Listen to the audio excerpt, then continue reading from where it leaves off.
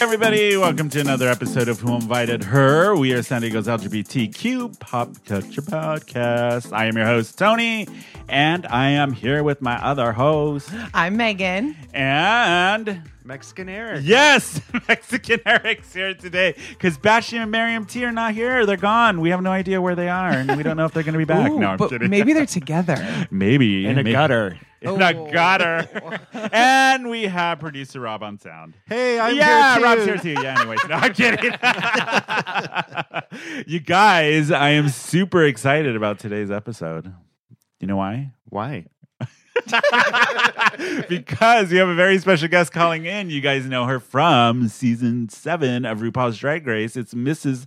Kasha Davis is going to be calling in and chatting with us in a bit. I know. I'm super excited. We had a chance to meet her last year at DragCon, Robbie and I and Miriam, and she was a delight, absolute delight. So we've been wanting to get her on the show for a while, and today's the day. We're going to chat with her. Yeah, that's exciting.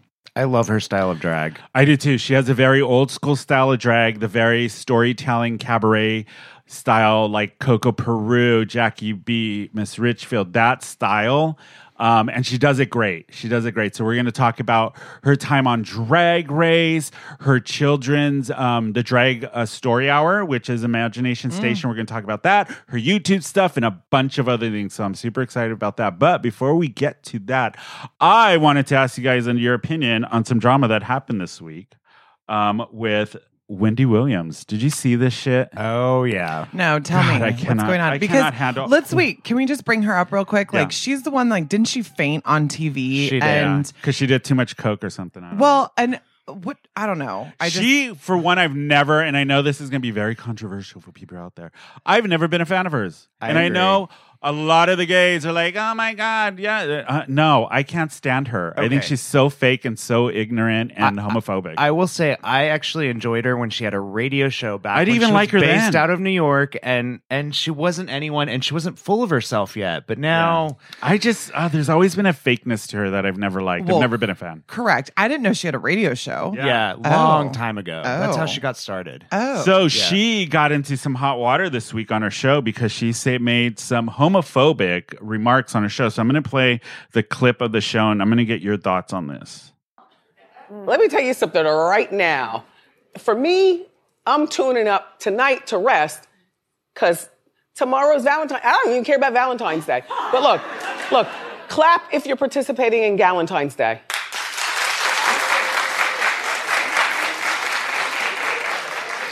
Well, first of all, if you're a man and you're clapping, you're not even a part of this, okay? All right, you don't even understand the rules of the day. It's women going out and getting saucy and then going back home. Yeah, you're not a part. I don't care if you're gay. You don't get a mensie every 28 days, all right?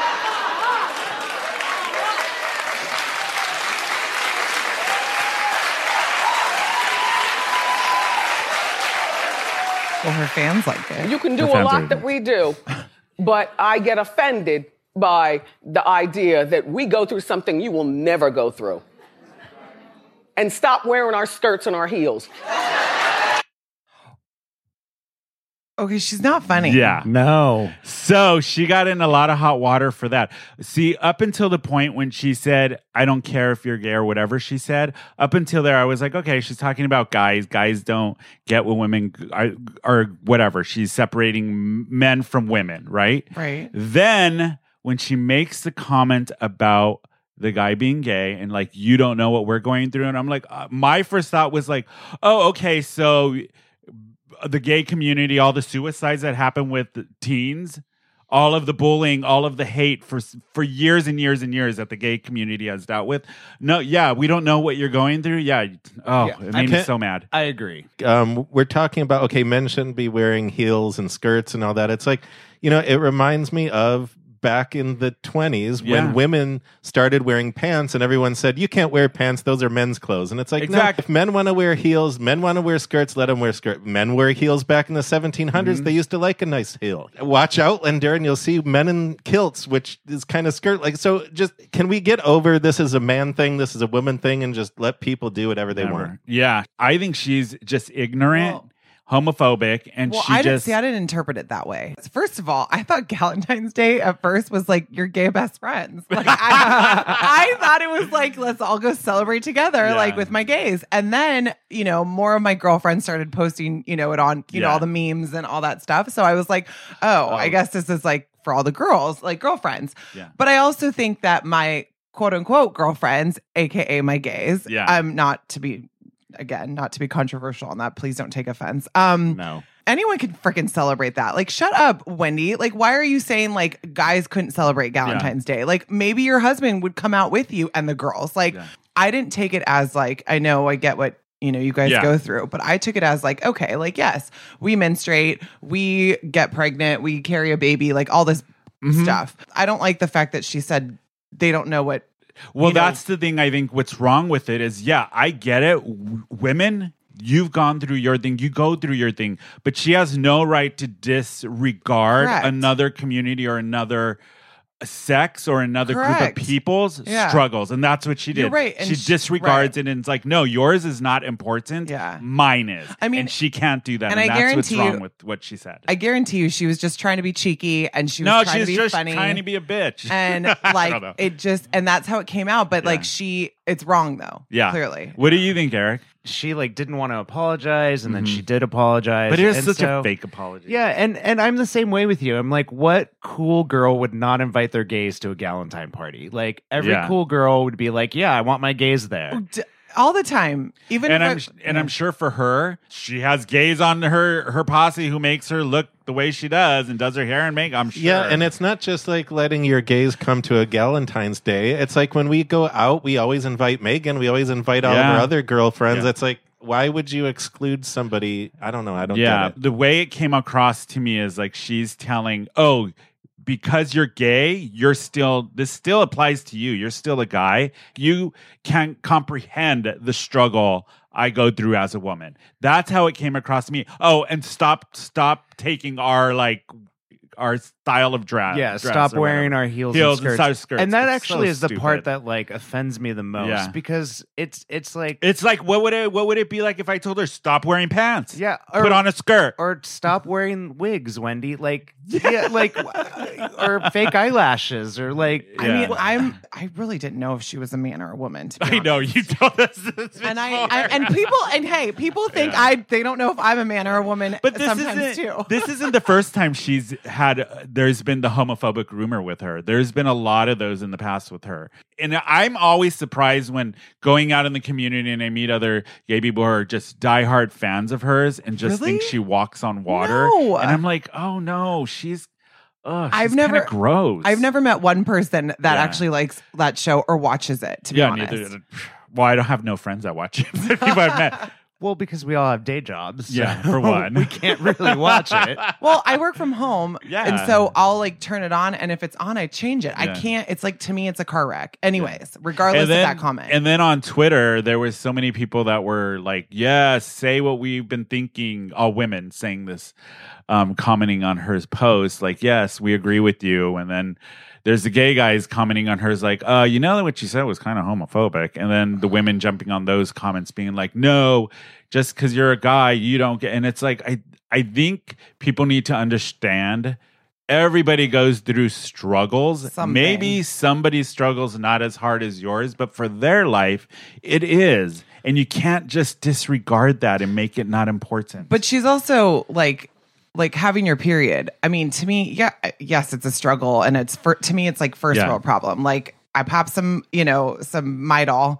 and then which is nice because it's like a tummy suppressant. Like it's supposed to make your tummy flat, so I take it Yeah. even more so. Just kidding. Like on a night out. Would it make my tummy flat? Would it make- Totally.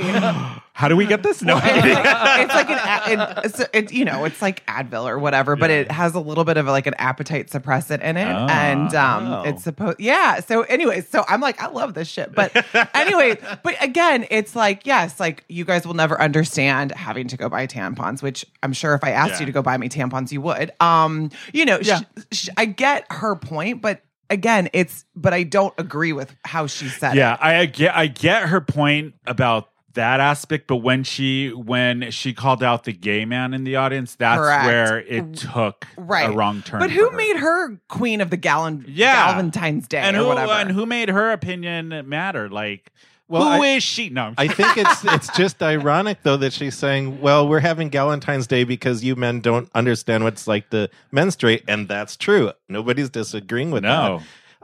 But then she's saying, you guys got to stop wearing heels and dresses. Okay, so how can you just say... Really unnecessary. It doesn't make any sense to say you have to understand our lot in life with our menstruation, but yet I'm going to take no time understanding why men wear skirts and heels. It's like a lot of effeminate men grow up not being allowed to express themselves as they are. They grow up not being allowed to wear heels, because you get told from the time you're a little kid that being a female or being feminine is bad. Yeah. And here you have men that are saying, no, we want to celebrate femininity because it's part of us too. Yeah. I want to wear heels. I look good in them. I want to wear skirts. I look good in them. And I want to wear makeup because I know how to put it on and I look good in it. And who are you to tell me I can't? That's kind of what drag is about. And I think that's just the society we live in, where ever since the beginning of time, it's like men wear this, women wear this. Look at Barbie. End of story.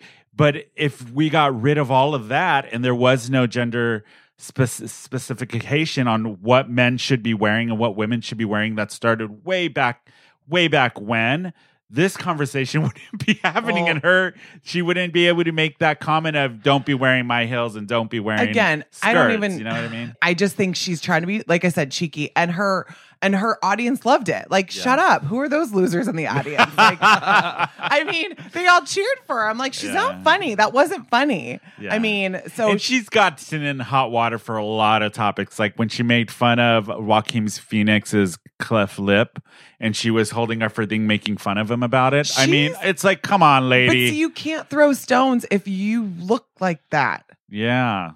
You know, I mean, when you look like a trout. I didn't want to get struck by lightning, but you know, like, I mean, I'm sorry, but she's not perfect either. So shut the fuck up.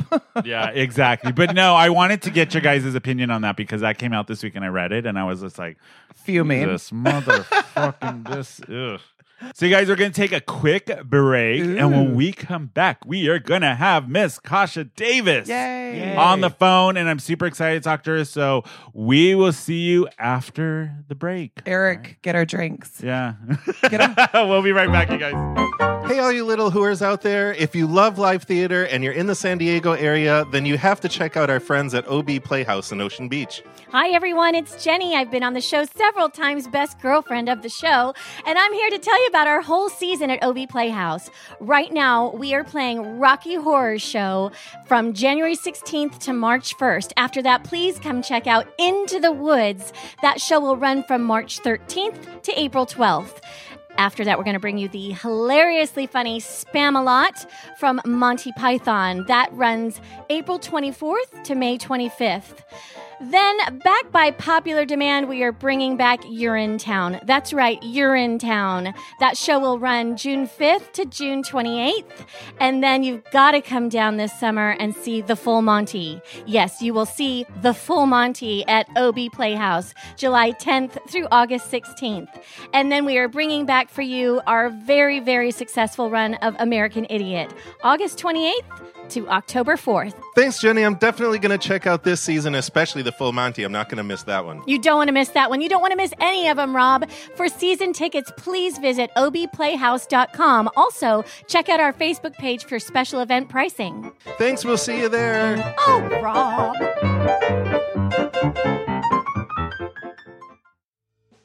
Hey, everybody. Welcome to the show. Today, I'm very, very excited to talk to somebody that I've been a fan of for a while. She is the internationally celebrated housewife of RuPaul's Drag Race Season 7, Miss Kasha Davis. How are you, Miss Kasha Davis? I'm doing well. I'm so glad to be here. How are you? We are good. We're here in sunny San Diego, and the weather is like perfect summer weather today. It's crazy. Well, I'm in sunny Rochester, New York, where it's sunny and snow. But it's perfect. It's pretty. There you go. So I've been a fan of yours since season 7 is when I first became aware of you, and I was really excited to see you on the show after the promos of season 7 came out because of the style of drag you do is the kind of the drag I grew up with. And then after you were on the show, it was just I've been following your career. So for people who may not know, how did Miss Kasha Davis start? You know, I went to school for theater and I moved to Rochester, New York, and I went out and I used to watch Pandora Box and Darien Lake and these gals that you also know from Drag Race, but also some other favorites like Aggie Doon and Ambrosia Salad, and I thought, oh, they're good. Yeah. But then I saw Miss Richfield 1981 in P-Town, and I was floored because she was not just, you know, she was entertaining and she wasn't trying to just be pretty. She was a character. Mm-hmm. And then I came back home and I said, hey guys, can I be a part of the show? And they said yes. Well, since then, back then I was just Kasha Davis.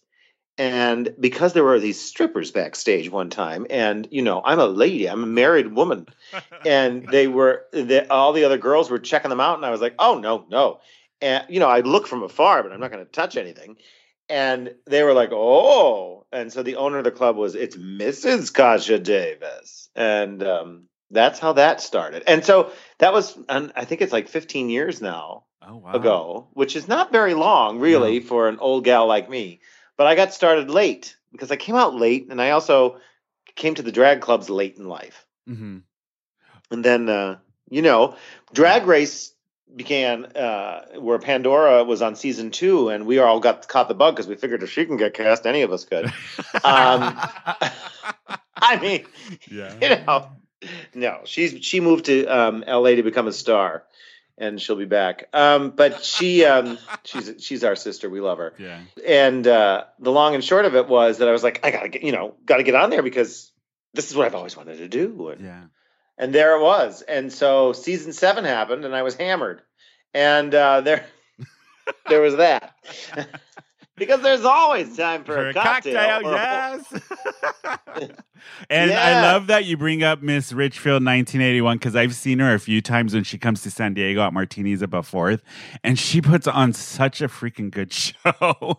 And she's hilarious. She's so funny. Yeah, and it's true camp drag. You know, it's that old school camp kind of thing. And really what I love about the new season of the Girls in the UK is all that campy, fun, theatrical aspect of a character, you know, and not that fashion is fine, but it's just more what I relate to. Yeah, it's that old school of storytelling drag, like the Coco Perus, the Varla Jean, Jackie Beats, you know, like that era of drag, which more than just, I guess you could say, lip singing, people actually sang and got up and told stories. You know, I'm proud to say that I get up and I tell a story, and it's stand up and it's live singing, and sometimes there's lip syncing. You know, I know a few of the words. I'll get through. So, are you from originally Rochester? No, I'm originally from Scranton, Pennsylvania. Yeah. I grew up in the 70s and 80s back there. Me too. And then, I was, you know, as you do back then, I was closeted. Mm-hmm. And I ended up getting married to my high school sweetheart. And she and I obviously didn't work out.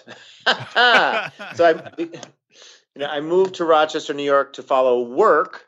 And then I found my Prince Charming and my career here beyond, you know, the day job. I found the opportunity to follow my passion and be with Mr. Davis, we've been together 17 years. Wow, 17 years. How long did it take you to come out? Because how long were you married to your wife? So I was, we met in 1988, which was in high school. And then we were together from 88 to 98, we divorced. So we were married from 93 to 98. So we were kids. Oh God, we were 20 and 21. And I remember my father, the conversations were had about me being feminine since I can ever remember. And it was just suppressed, which is, I think, why I have such a desire to do drag, because I can celebrate that aspect of myself. Yeah. And it was just suppressed, and it was forced to, you know, I had to speak lower. I had to play football and blah, blah, blah. So we were best friends, and I came out to her a couple times. And the one time I came out to her, she was like, "Oh, you're just European." I was like, European. Just like in Legally Blonde, the musical, that straighter European or gayer European, the song. Yeah. That they do. And, For all and the I was theater like, nerds are you out there. kidding? We would go out with our friends, and myself, it would be a double dates, and then we'd drop the girls off, and then he and I would get together afterwards. Oh my God.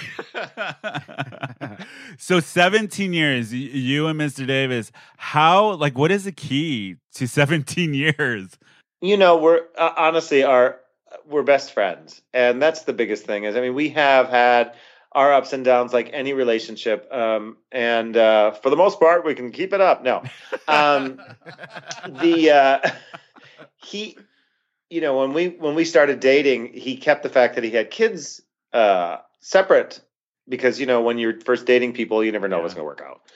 And when he pulled me aside and told me that, it was like this big dream come true because that's all I ever wanted was to have that family. And our youngest is 25 and she just got engaged. So we're getting to that point of our relationship where I could be a grandmother. That's awesome.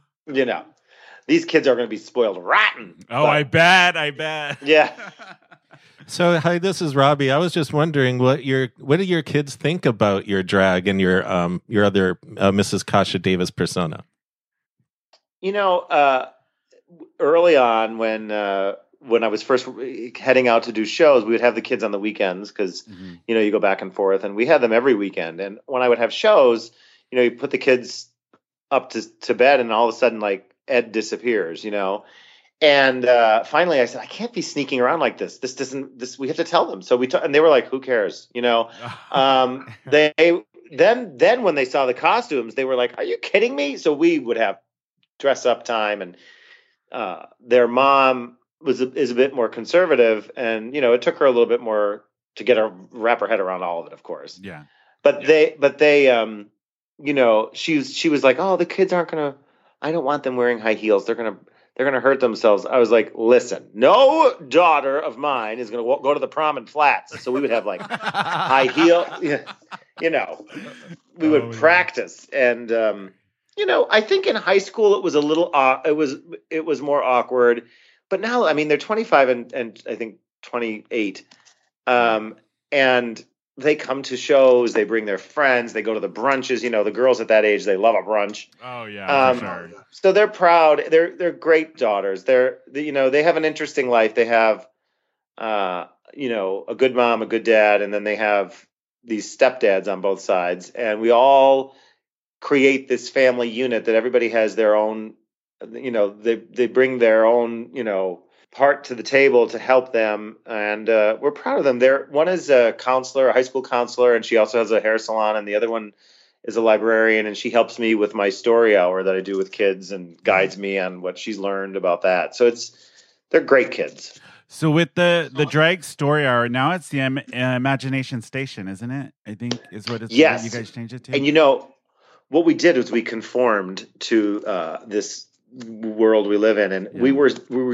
It's a drag story hour. We sing, we read a book, we do a dance party and a craft. It's nothing that crazy unique. We do some other things like some video content, and some other artists in the community help to put some stuff together. But the bottom line is the news, no one would touch us because we said drag story hour. Now, clearly I'm a drag queen.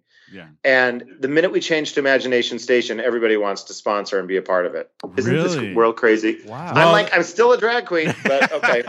Well, we saw some of that here in San Diego because San Diego a couple months ago was doing the first drag story hour here at the public library.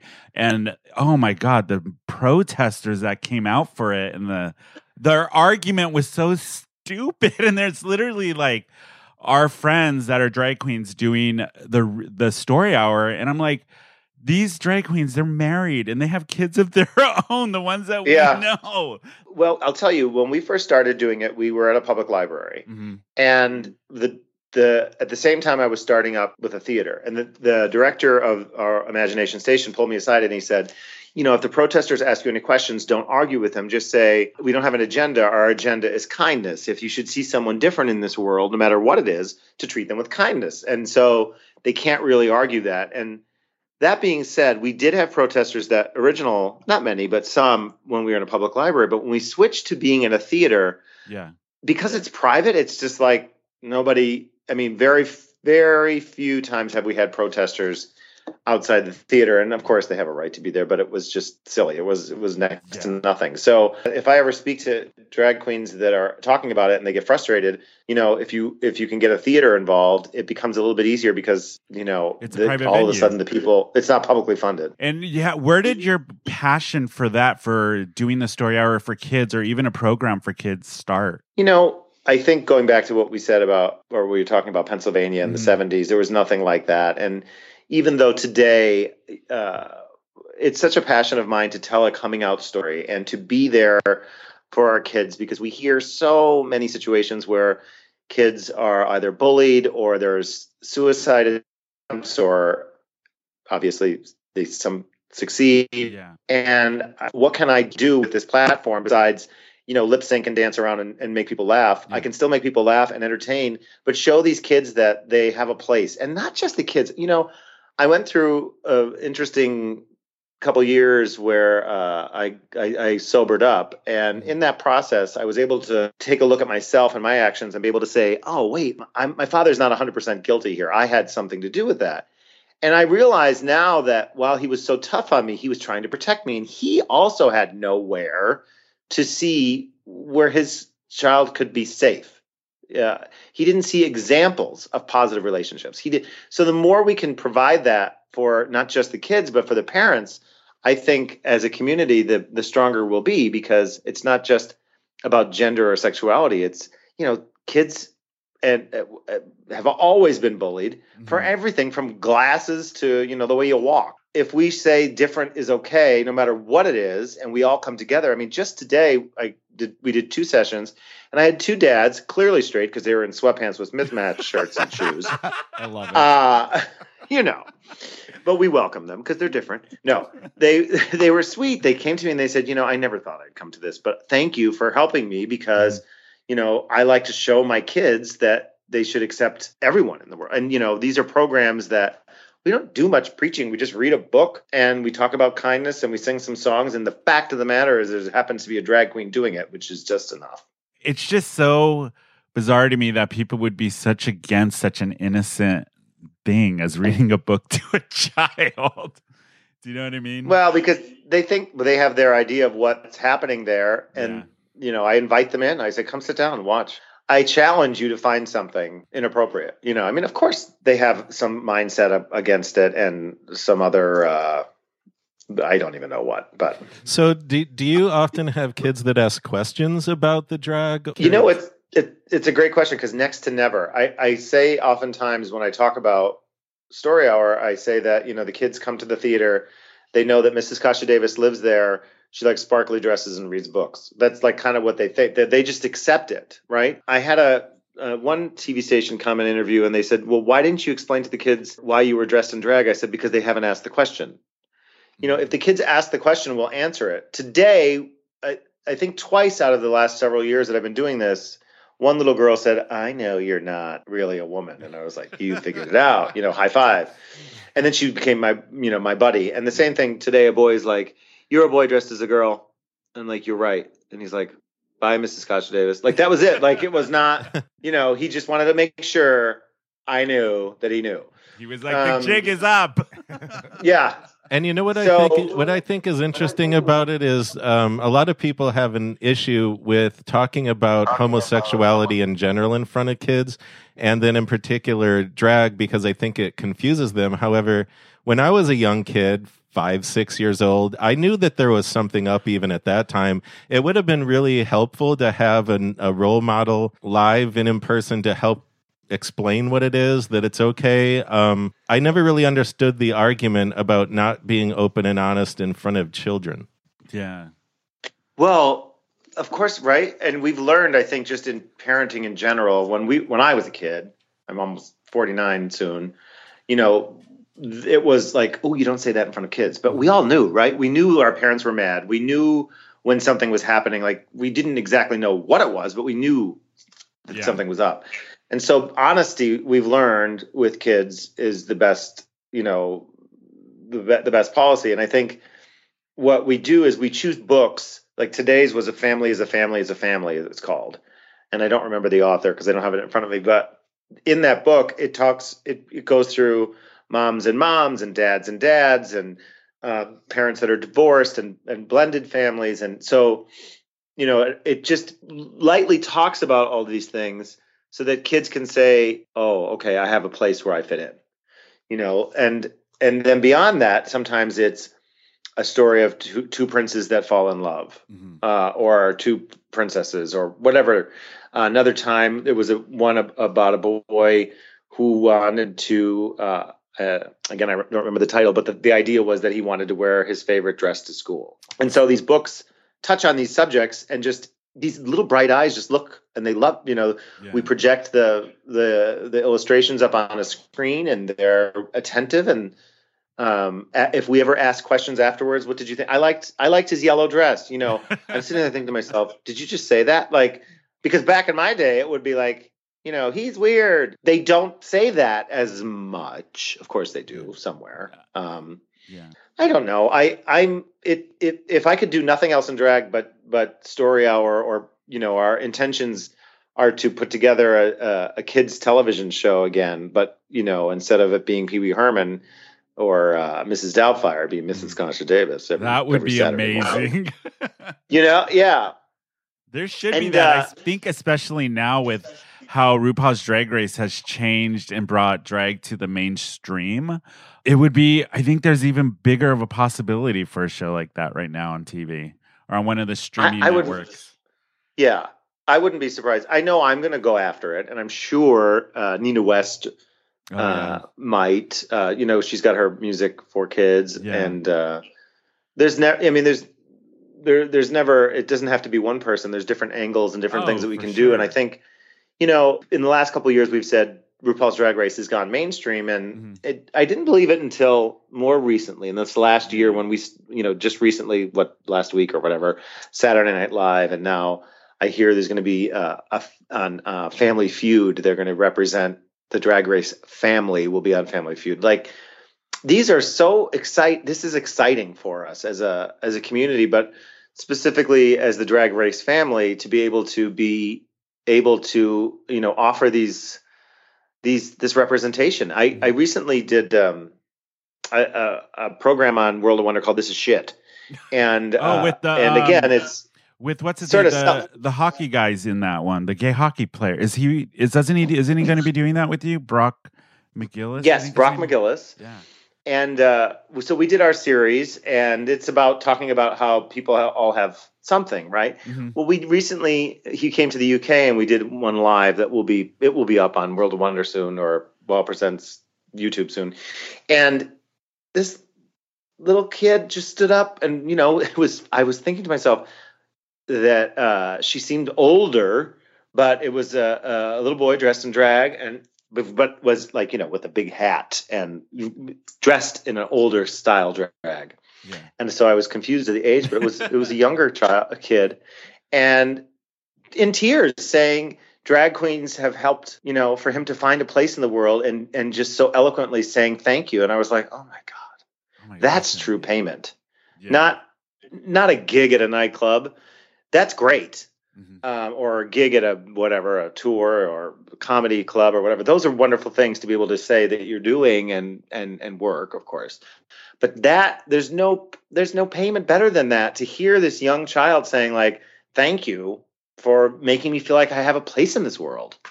Yeah, I mean, that's going to be so gratifying. I have a question. This is Erica. I was wondering, have you ever thought about doing a children's book? Actually, I have two. Yeah. Eddie P Wants to Be a Star is one of them, right? Which is based off of your childhood. It is based off my childhood. Eddie P Wants to Be a Star, and the other is Your Gift Is Your Smile. And they're both really in my life story, and things that I've learned from, twisted a little bit for kids, so that it's the idea of there's no dream that's wrong. I was told as a kid, my father was like, you can't be a star. You can't be an actor. You don't know anybody who does that. And I learned to live in that limited space. And then as I grew older, I realized I'm holding myself back. Yeah. And then Your Gift Is Your Smile is the idea of focusing on gratitude and how you can be helping others in your community. Oh, I love that. It's great. You went to school for theater. You were a theater kid, probably growing up. Oh, yes. Did acting and all that kind of stuff. Did you do like community theater and all that? I did, and it was where I found my place. Yeah. You know, like I was mentioning earlier, my father was forcing me into football, going the wrong way. I didn't want to get dirty. You know, it was just like baseball. I'd cry when I had to go up to bat because I thought I was going to get hit. Like it was just like, you know. Oh yeah. And it was a lot of it because of the pressure he had to try to, you know, and I took karate and I had to weight lift, and, you know, a lot of this stuff was helpful. Now I can look back, but back then all I wanted to do was get dressed up in costume and get on stage and get applauded. You know, right. It was like, and my first play was The 12 Dancing Princesses, and I was the king. And I was a diva. Like, you know, I had to have my costume specifically. Oh, gosh. And I also looked forward to coming home and having my parents, they recognized that I was good at it. Yeah. And they enjoy, and they, instead of getting criticized and told what I can do, what I was doing wrong, I was praised. And so that applause was important to me at that time, because it was just tough. I was so feminine, and I just had to. I remember earliest on, the first people to call me fairy were my fairy or queer were my grandfather and father. Oh, yeah. And I didn't even know what they were talking about. Like I was like, "What?" I didn't even know. I didn't even know what they meant. Yeah, I I'm listening to this and I kind of relate to the same story, because when I was a little kid, my dad was the coach of our baseball team, so I was like the son's coach, but I never hit the ball once. And I used to not mind getting hit by the ball because it was the only time I actually got on base. So I'd be on first base, like waving to my mom, I made it. Right. And then I found theater, and it changed everything. Yeah, same for me. Yeah. Because both me and Robbie are like, we did tons of theater when we were growing up and stuff. And see, my mom didn't have a choice. I have a twin brother and we're both gay. So, and she has a gay uncle, or I have a gay uncle. So my mom was like, what are you going to do? Yeah. Because you did theater and you're an actor, singer. What would be your dream role, either as Miss Kasha Davis or not Miss Kasha Davis? I mean, if there's really one role that I will need to play before I will say before I die, because you can play it when you're old, is Dolly Levi in Hello, Dolly. Oh, I mean, yes. That would be such a great experience, because she doesn't have to be. I mean, she could be drag. Yeah, yeah. You know, I directed that for high schools back in the day, and I've played the role of Horace Vandergelder. And in my one person show, I talk a lot about that particular show, because when I was a kid, I used to make all of our neighbors go get their mothers like dresses, and we would put on a show and we would do Hello, Dolly. But of course, for rehearsals, I was always Dolly. But then, like, for the show, one of the other girls, like, she was not allowed to do the role until we actually did it. And she's like, "Well, do I get to rehearse?" I'm like, "You're gonna have to figure it out. I have to do it now." You know, like, I'm Dolly. Yeah. I love that show. Yeah. That was probably the first show that I did. First musical I did was Hello, Dolly. Me and my brother were both in that, in a production here in San Diego. Now, would you do Carol Channing Hello, Dolly, Barbara Streisand Hello, Dolly, or Bette Midler Hello, Dolly? I would say Carol / Bet. Oh, good answer. Good answer. Yeah. Obviously, Carol is the character, and Bette's got the voice. I was, whatever Carol's final tour of Dolly, I saw it in New York City. Yeah. And I remember rushing the stage thinking those are the biggest eyelashes I've ever seen on the tiniest body. And then recently, when Bette was in New York City for the final dress rehearsal, I traveled with my friend Katie, and we went to New York City to see the final dress rehearsal, and she just kept messing up, and I loved it. You know, it was like, she was like, "This damn carpet bag," and in very Bette fashion, she was like, I can't remember all these lines, and it was great. Like, I got to see the final dress, and they said that was going to happen. Like she was allowed to break. And I'm like a diehard Bette Midler fan ever since 6th grade, so like I've seen everything she's done. She's incredible. I mean, So I wanted to go back to Drag Race really quick, because how was going into Drag Race? Because now Drag Race is coming out with season 12. So when you were on season 7, it was like right in the middle when Drag Race was, I want to say, like at its peak, and it's still at its peak. But how was it going into that pressure cooker of Drag Race? Well, it changed my life completely in so many ways. Number one, I was a director for 18 years. I was a director of a call center. And so I did theater and drag on the side, because you can't really make a career with that, right? Yeah. Or at least that was I told. So I got cast on season 7, and I was paralyzed. I mean, partly, I was really heavily drinking then. And so because you couldn't drink while you were filming, I just took Xanax, so I was kind of a zombie. Because I was so nervous, and so it kind of kicked me in the ass because when it aired, I had some work, and then my husband and I said, you know what, why don't you do drag full time? And so I left my job, and then I had no bookings. And when I tell you no bookings, I mean nothing. And I was like, what the F did I just do? Yeah. And it was like I got this early retirement at the age of 44. Well, my drinking escalated and got myself into some trouble. And then, so now I'm 4.5 years sober. That change in itself was like profound, because now I'm clearer than ever. And in that clarity, I realized that it's my own business and I'm making work happen. Yeah. Where before I was like, nobody wants to book me. Well, no, because you're just sitting in your living room comparing yourself to frickin' Trixie Mattel. It's two different things, Edward. Because that's what I did. I played the comparison game, and I realized I wasn't celebrating what I do. I was jealous of what she was doing or whoever.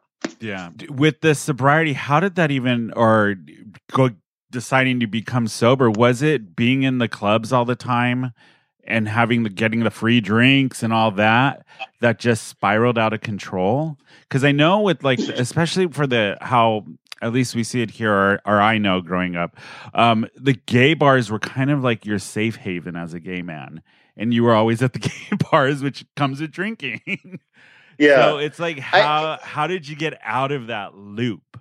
Well, I think for me, with or without drag, the alcoholism was there. I remember the first time I took a drink of alcohol, I was like, woo, it took away all those anxieties. Mm-hmm.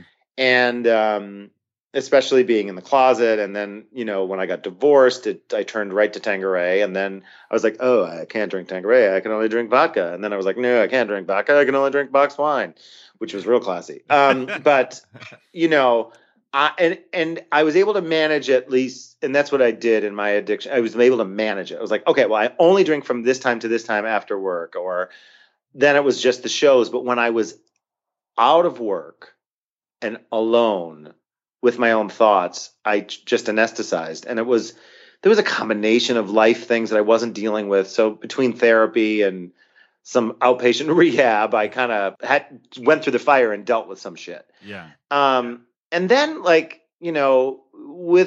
if you know anybody that's in sobriety, or, a lot of it is just, dealing with those things, but also finding the bigger picture. Life is bigger than this egotistical thing that you've got going on. It's not all about you and your non-bookings, or it's not all about you and the fact that somebody like my mother had passed away. And I was like, that was my excuse to drink. And, everybody deals with these things. Yeah. And so once I kind of gave it up to the, sort of the universe, or what you will, it was sort of the obsession went away. And that's not without working at it every day. When times get tough, sometimes my mind goes right to it. Now it goes to Skinny Pop popcorn or granola.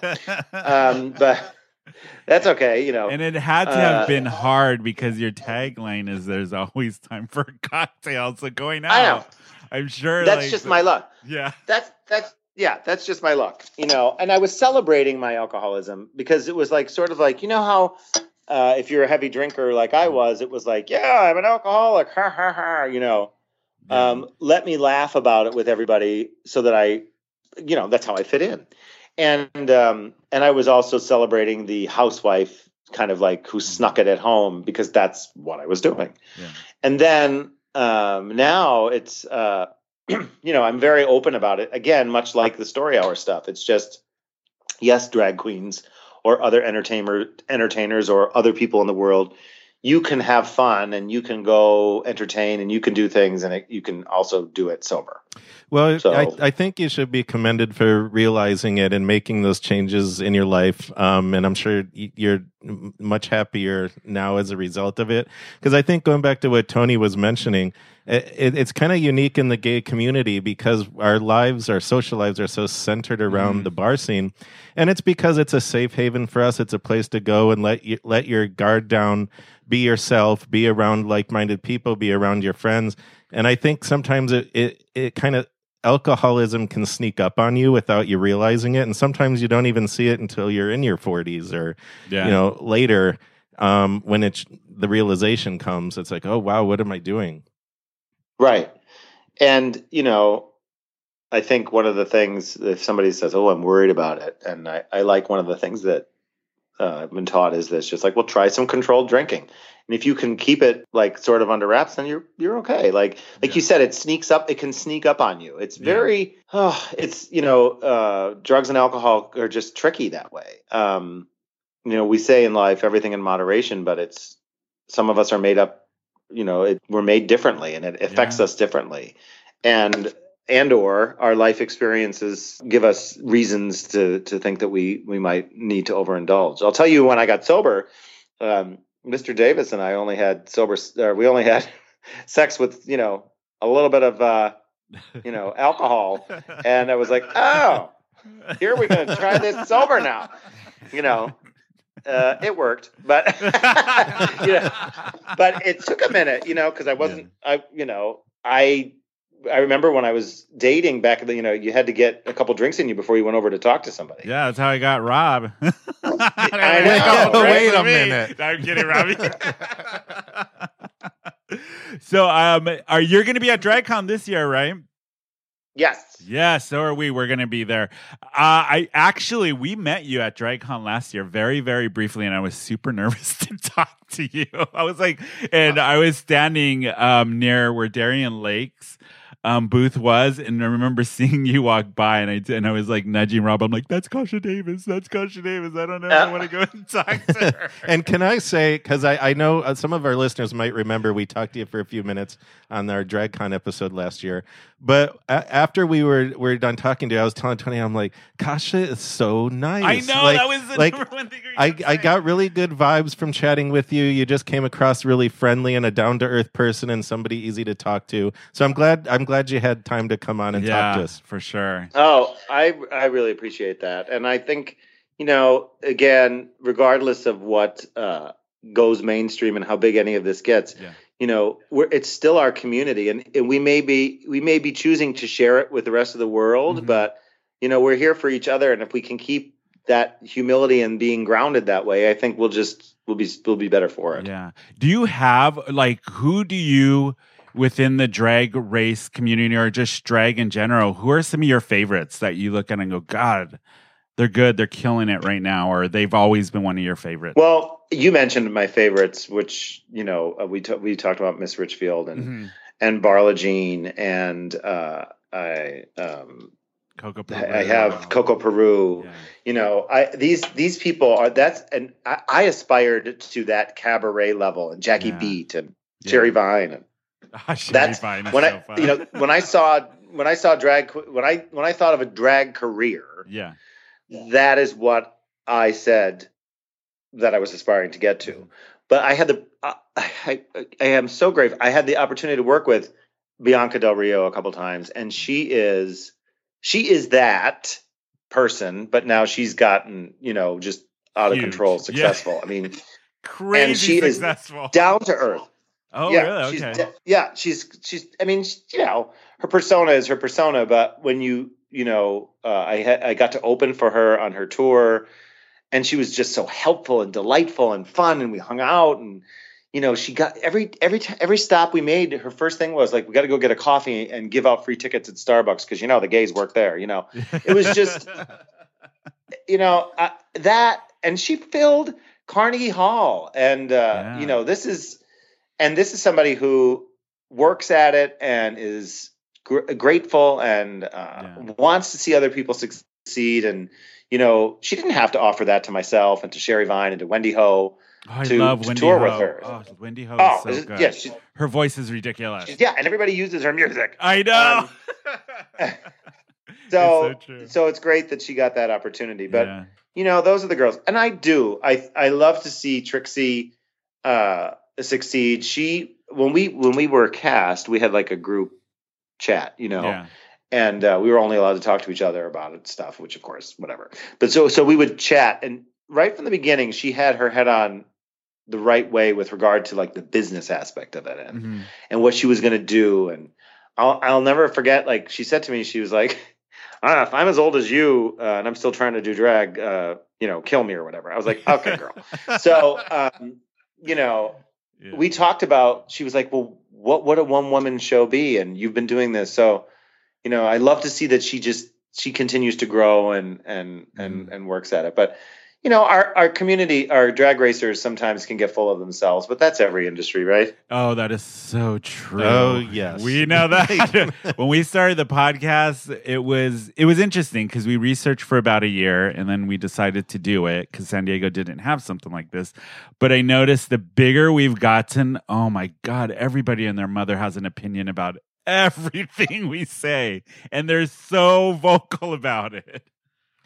Yeah. And then also, it doesn't matter whether you're in podcasting, you're in community theater, even. Yeah. The biggest fish in the smallest pond can have the biggest egos. It's crazy. That is so true. The ego, dealing with the ego. It kills me. No, I saw some friends who are in theater recently, and they're like, oh, so you're traveling. Do you make money doing that? Are you happy? I'm thinking to myself, okay, I don't know whether you're jealous or you're just trying to be rude, because I would never ask you if you're, whatever your job is, like, are you happy with it and are you making money? Like, what? I know. You know, like, no, it's all volunteer work, you know. So, what is it like performing in Rochester? I know you travel around a lot too, but have you ever thought about moving to the city, or do you prefer to live upstate? Well, we love living here. First off, because it's affordable. Darien Lake also lives in this community, and we get to be that sort of big fish in the small pond. We have a monthly brunch that we're going to be doing more often because it just sells easily, and we have a stand-up night, and then we'll perform. So we have a nice base of shows here. But Steve and I, my husband and I, we would consider moving. But the situation is that, like I said, our youngest is getting married, and the other one, too. You know, when they raise families, we want to be a part of that. So we will snowbird maybe to Palm Springs, like you know, January through March or something like that. I know with Rob and I, we decided to stay in San Diego because my sister was having kids and stuff. So we're like, because we were thinking, okay, we'll give the East Coast a try for a while. But then when she started popping out those babies, we were like, oh, we should stay. Well, we were just in Palm Springs, and I love it there just because Palm Springs is beautiful. I mean, it's just crazy fun.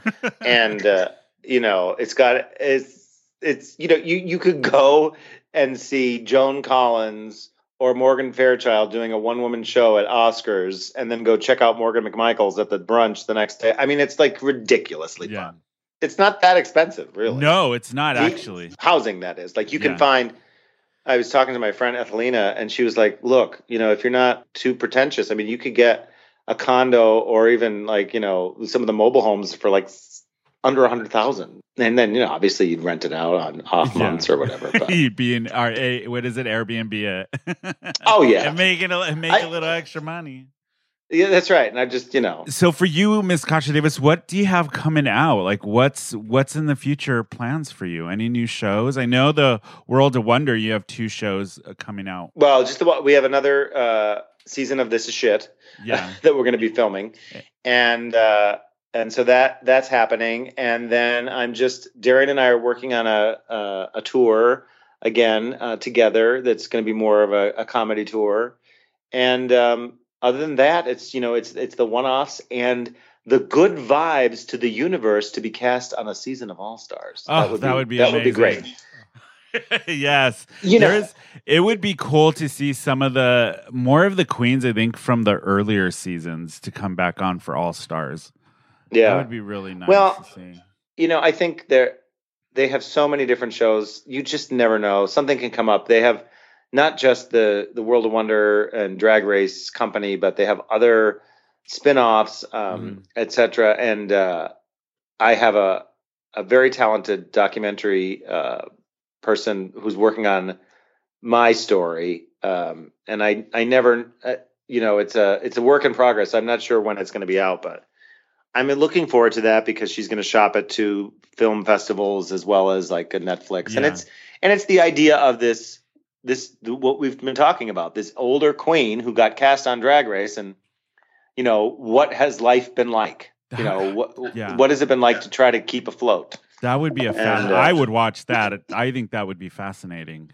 Just like, because it's a different viewpoint than some of the other documentaries about drag that it's been out lately, like Jinx's one that came out and Trixie had one.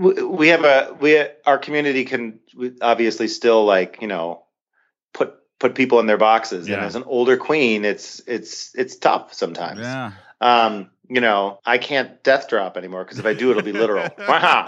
Are you going to be doing more of Out and About with Miss Kasha Davis? Because I know you did. There were 2 that came out, one with the farm and then for the bakery. We just released one today where I go to a gym working out. And then we have one coming with a little girl who makes birdhouses to raise money for a animal shelter. And then we have one coming out for, I go to the fire company. Nice. An engine kind of, so all the firemen, oh my God, that was so much fun. I bet.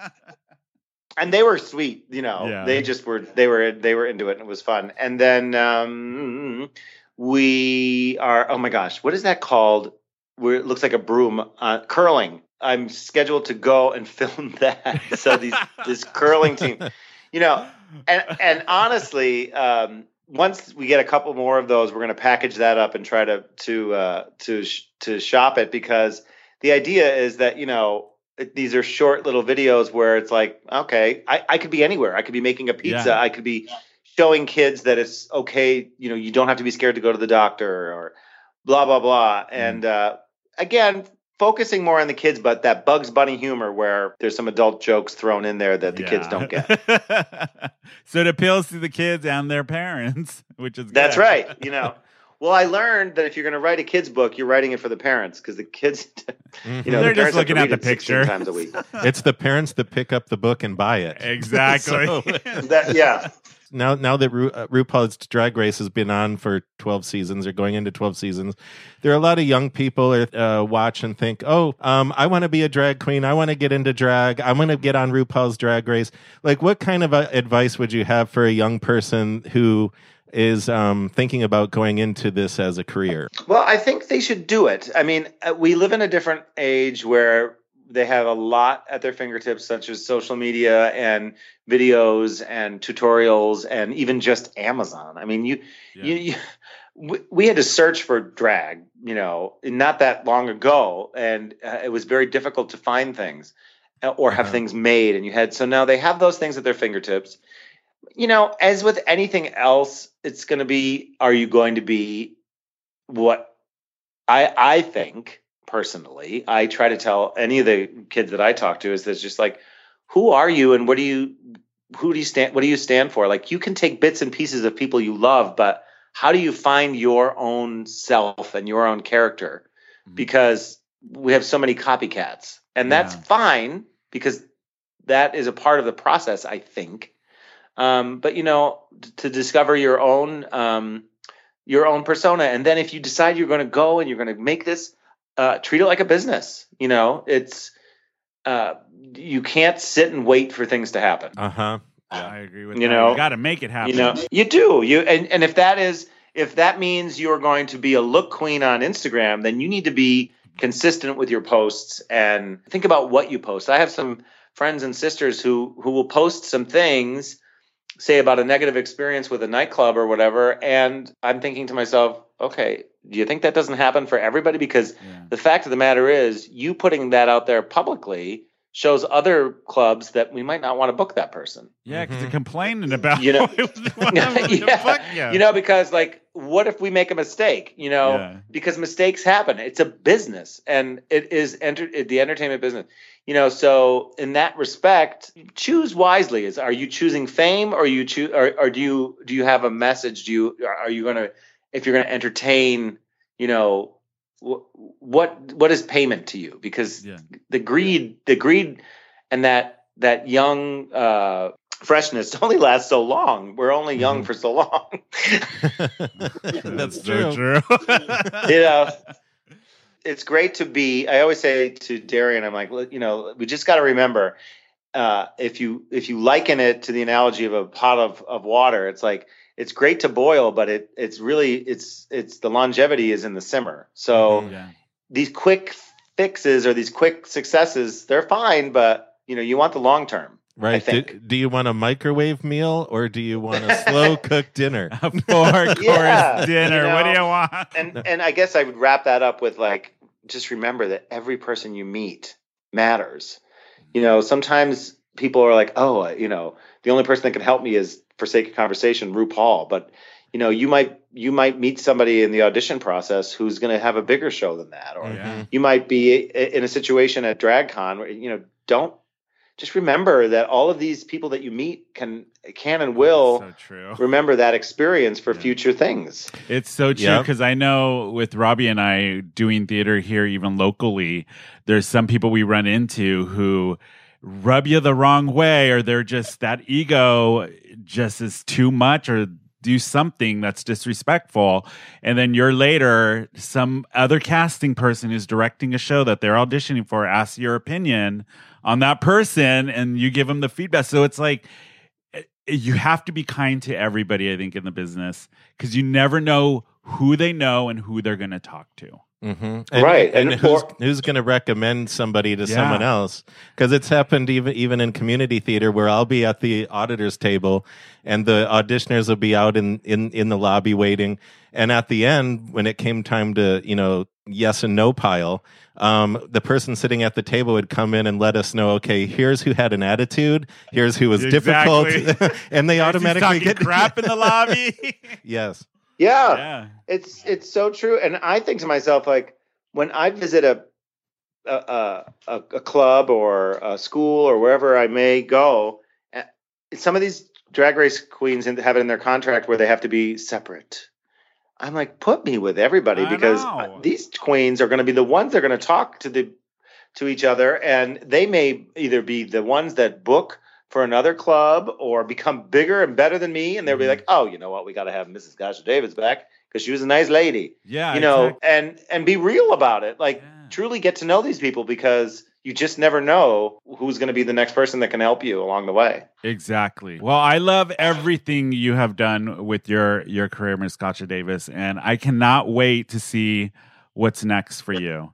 Yes, and so I know you've got a lot of YouTube videos too, so I encourage all the listeners out there to subscribe to Mrs. Kasha Davis's YouTube channel, because she can sing, she has comedy, she's great on stage, so you want to check her out for sure if you're not already. And for anybody who's thank you so much. I appreciate it. And for anybody who's going to DragCon, you're going to be there too, May 1st, 2nd, and 3rd this year, DragCon. That's right, with Mr. Davis. Yes, he will be in tow. And I love that you guys walked the pink carpet together. I love that. Well, thank you. It's been he's been such a huge support in my career, and obviously in our relationship. But he's the guy that does the YouTube. Like, I'm like, I'll be foolish on a video, but can you edit this and post it? Because I don't know how to make any of that. I could barely do this. What is this called? Skype. So. Oh my God, that's like me and Rob's relationship. Rob does all the techie stuff, and I'm just like, put me in front of the mic. Tell me what to do. Tony's just like, just make it happen. Just do it. I know. It's so funny you said that, make it happen. I remember so many times I would point at the monitor. I'm like, make this go here. And he's like, okay, move on. That is so what we do. Yep, that's exactly Oh my God, story of our life. Yeah. Well, how do people find you, Ms. Kasha Davis? Well, you can find me on Faceplace and Twatter and InstaSnatch under Mrs. Kasha Davis. Oh, Miss Kasha Davis, thank you so much for calling in, and it's been an absolute pleasure talking to you. Well, thank you. Likewise. Enjoy the day. Hey, thanks, you too. Hey everyone, we love hearing from all of our listeners out there, so why not drop us an email at thegang@whoinvitedher.net. Or like us on Facebook, Twitter, or Instagram and leave a comment there. Let us know your point of view on something we discussed on the air, a topic that you'd love to hear about on a future episode, guests that you want to hear more from, or whatever's on your mind. And be sure to visit our website to click the Take a Survey button at the bottom of the page to answer just a few quick, easy questions to help us learn who's listening out there. Oh, come on, don't be a Carol and help a bitch out.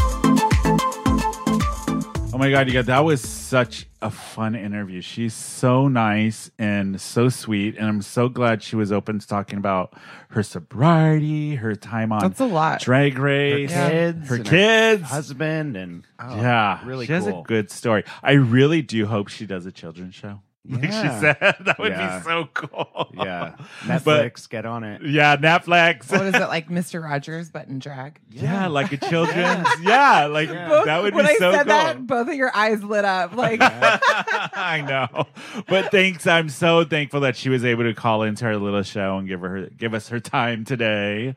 But you guys, that is it for us this week. We are going to be at DragCon May 1st, 2nd, and 3rd. It's happening, so we're going to be there. So, Mexican Eric, how do people find you on social media? You can find me on Instagram, mexi.eric. And Robbie? You can find me on Instagram at RORYCO, and I'm already up to almost 200, you guys. Wow.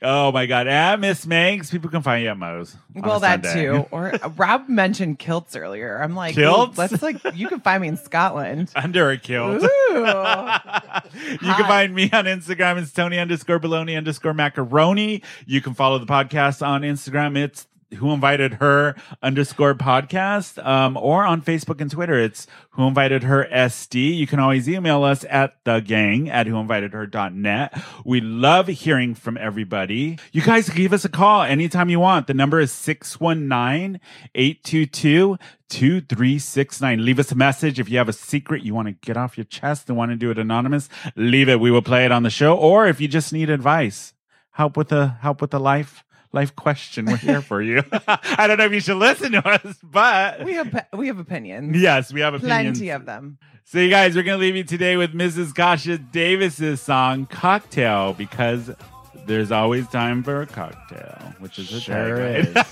is after this episode. I was going to say right now. Right now. Yeah, so we'll see you next week, you guys. Bye. Bye, darling. Bye.